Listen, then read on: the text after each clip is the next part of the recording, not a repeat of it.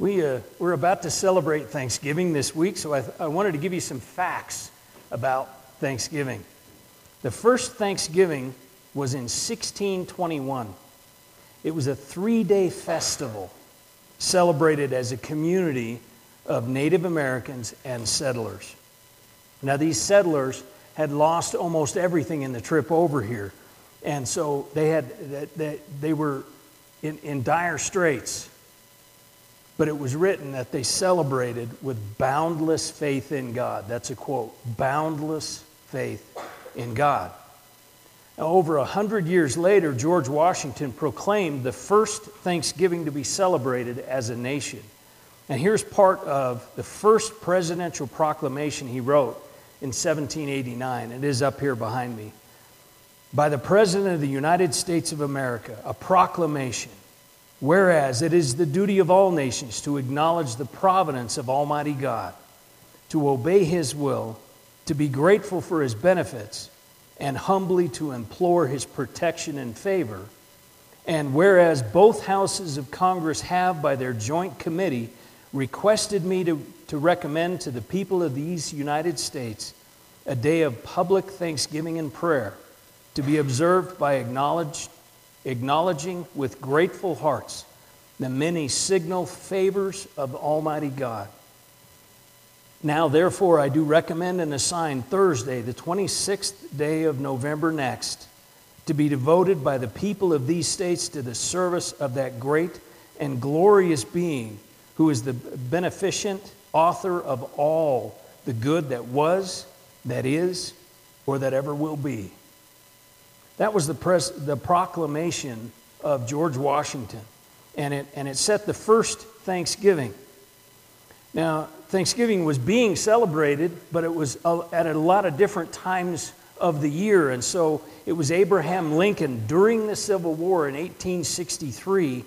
He made Thanksgiving the last Thursday of November for the whole country, so that the whole country would be meeting for Thanksgiving on the same day. Now, I want you to, have you ever thought about these people? The first people that celebrated Thanksgiving had nearly nothing. They had only what they could, they had a subsistence living. They were living hand to mouth. They only had what they could grow, what they could get from the forest, and what they could get from the ocean. They had nothing else. They were living in houses that they cobbled together themselves.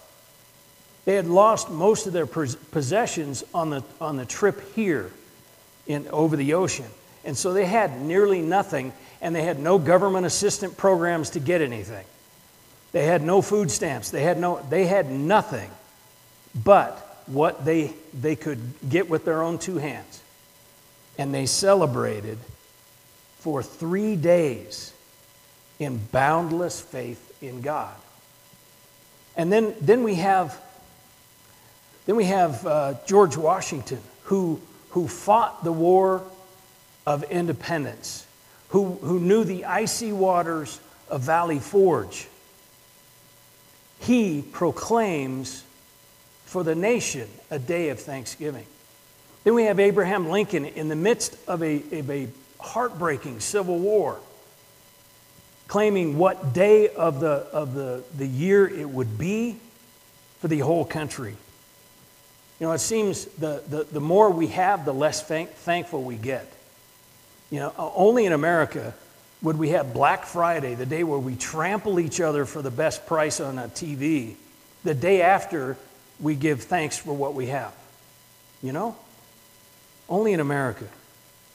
And Thanksgiving is a distinctive holiday. It doesn't celebrate the anniversary of something. It doesn't celebrate somebody's birthday. It doesn't celebrate anything but the idea of, in faith in God, celebrating who God is and what God has done. Our nation's gratitude to God. That's the only point of Thanksgiving. We've lost this over time. How many times have you heard it called Turkey Day? It's not Turkey Day. It's Thanksgiving. Because we as a nation gather and give thanks to an almighty God who has done so much for us. We tend to think of the material things when we give thanks. Thanks for my car, my house, and that's not wrong. But Thanksgiving as a holiday was never about material things. In fact, at one point, Franklin Roosevelt actually moved the Thanksgiving holiday from the last Thursday to the third Thursday of November for the specific reason of giving more shopping time until Christmas. They actually called it Franksgiving for a couple of years. But within 2 years, it was gone. It was back to its original purpose, back to the last Thursday of the month where it still is today. And back to its original purpose of giving thanks to God for who He is and what He's done for us. I want to turn your attention to Psalm 100. Psalm 100 is a hymn of thanksgiving. In fact, it was actually sung when they entered the temple and were giving the offering of thanks, the thanks offering that they would give. So let's read Psalm 100. It is up here behind me. Let the whole earth shout triumphantly to God. Serve the Lord with gladness. Come before Him with joyful songs. Acknowledge that the Lord is God. He made us, and we are His people, the sheep of His pasture. Enter His gates with thanksgiving and His courts with praise. Give thanks to Him and bless His name. For the Lord is good, and His faithful love endures forever. His faithfulness through all generations. Now, what I want you to notice about this psalm, it's very short, obviously, 5 verses in our Bible, and it has a progression to it that I want you to see. It starts out with making a joyful noise or shouting to the Lord, and it says the whole earth should do this. The whole earth should shout to the Lord. This is praise. Praise God. Do you have something to praise God for? I think we all do, don't we?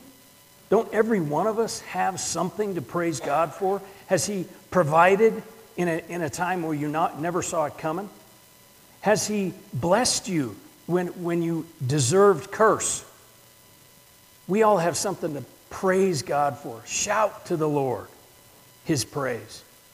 Then it says to serve the Lord with gladness or worship the Lord with gladness. And interestingly enough, this word in Hebrew is the same. It can be translated either serve or worship. Now, that's kind of interesting, isn't it? Because what we serve, we worship. When we serve others, when we spend our lives serving other people, that shows our worship of God, because that's what He tells us to do.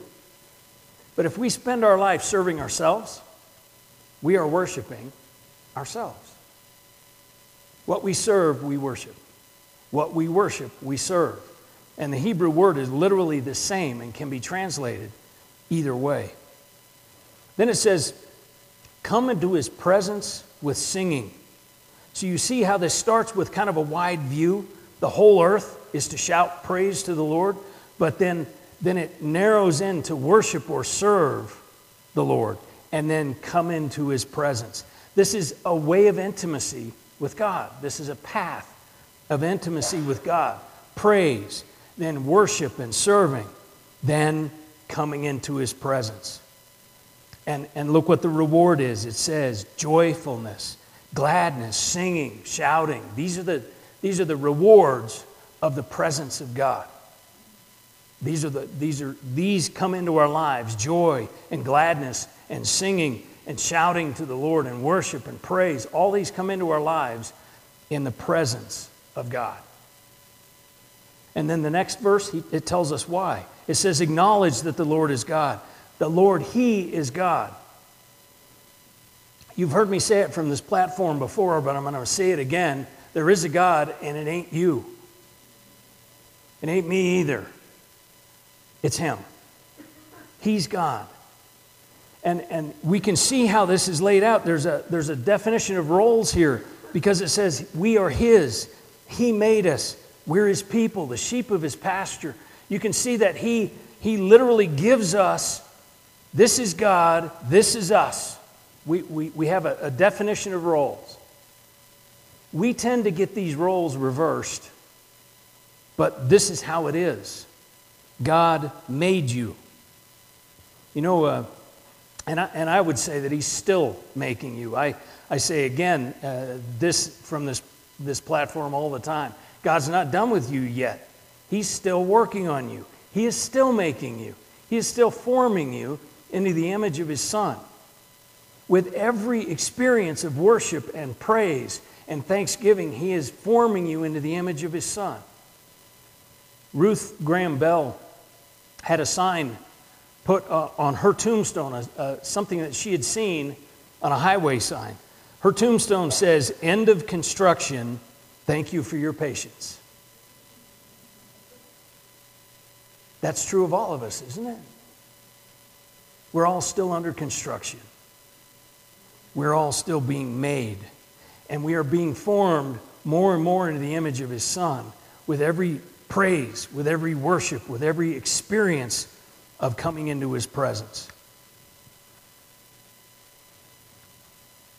And then we see the pattern repeat. Enter His gates with thanksgiving, His courts with praise. Give thanks to Him and bless His name.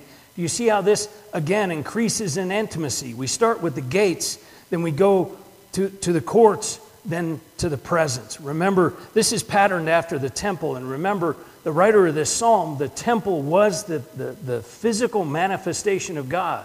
It was the presence of God. And so you enter from the outside. You enter through the gates and through the courts and to His presence. That's the vision we're given here. So we have, once again, we have thanksgiving, praise, thanks, and blessing His name. And then verse 5 tells us the why again. For the Lord is good. His steadfast love endures forever. His faithfulness to all generations. I have often said, this is honestly just my opinion, but I think every believer has to wrestle with the statement, God is good. Because stuff comes into our lives that make us perhaps doubt that. That make us think, well, if God is good, why did this happen?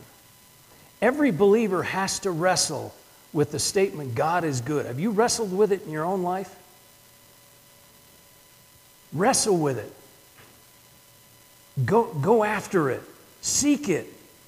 Because what you will find is that God is good all the time. And all the time, God is good. God is good. He is the author of everything good, as George Washington said.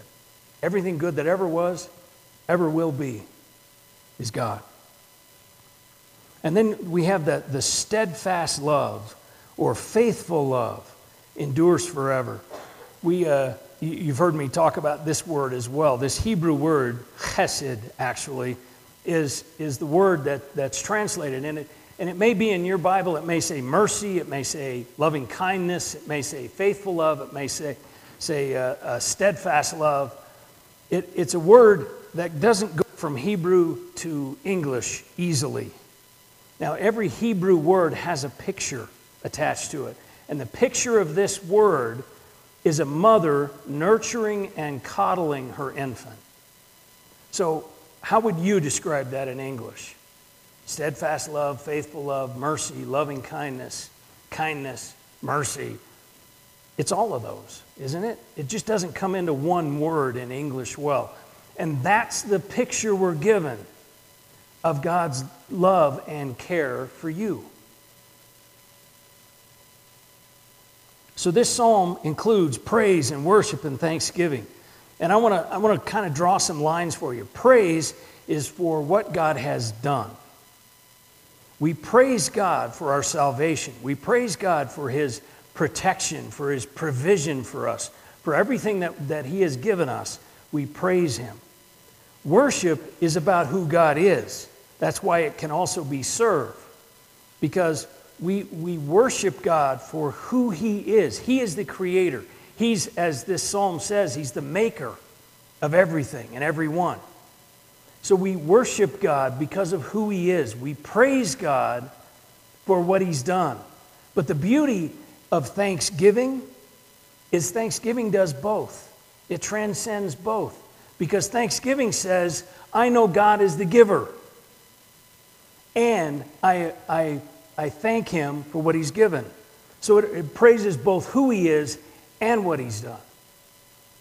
He has done so much in our lives, even in the midst of the current state of our country. He has blessed the United States so much. We give thanks because we thank him as the giver, and we thank him for the gift he's given. The Thanksgiving holiday that we celebrate this coming Thursday, it was born from people who had nothing, but thanked God for everything they had with boundless faith in God. It was first proclaimed by the president who had fought in the icy waters of Valley Forge, who had fought the War of Independence. It was solidified on the date, still on the calendar for us today, by the president that was in the midst of a brutal civil war. Thanksgiving's never been about material things. It's never been about the stuff you have. It has always been about who God is and what God has done. So we praise him for all that he has done for us. We worship him as our maker and our redeemer. And we thank him as the giver for the gift. In a few moments here, and I have a brief sermon today. For this reason, it's time to eat. We're going to do something spiritual today and eat. In a few moments, we're going to celebrate that as a church family. We're going to celebrate Thanksgiving as a church family. But I wanted to put your mind on the right path for the week. Will you praise his name for what he's done? Will you worship him for who he is? Will you give thanks? Have as we talked about Wednesday night, an attitude of gratitude. Because God is the giver of all that's good. Everything that's good in your life, God has given. He is the giver, and we praise him for the gift. That's Thanksgiving. That's what Thanksgiving's supposed to be. So before we fire into this awesome meal that we're about to have together, let's take a moment, shall we? Let's take a moment and pray. Let's give thanks.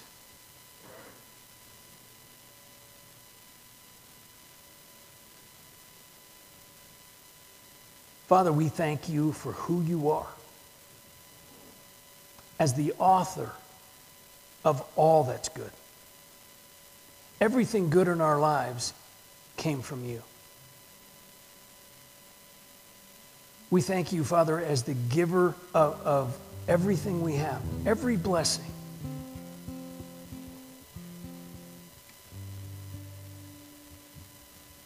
Let us this week bless your name. Let us this week seek your presence as we focus on who you are and what you've done for us. For it's in Jesus' name we pray. Amen.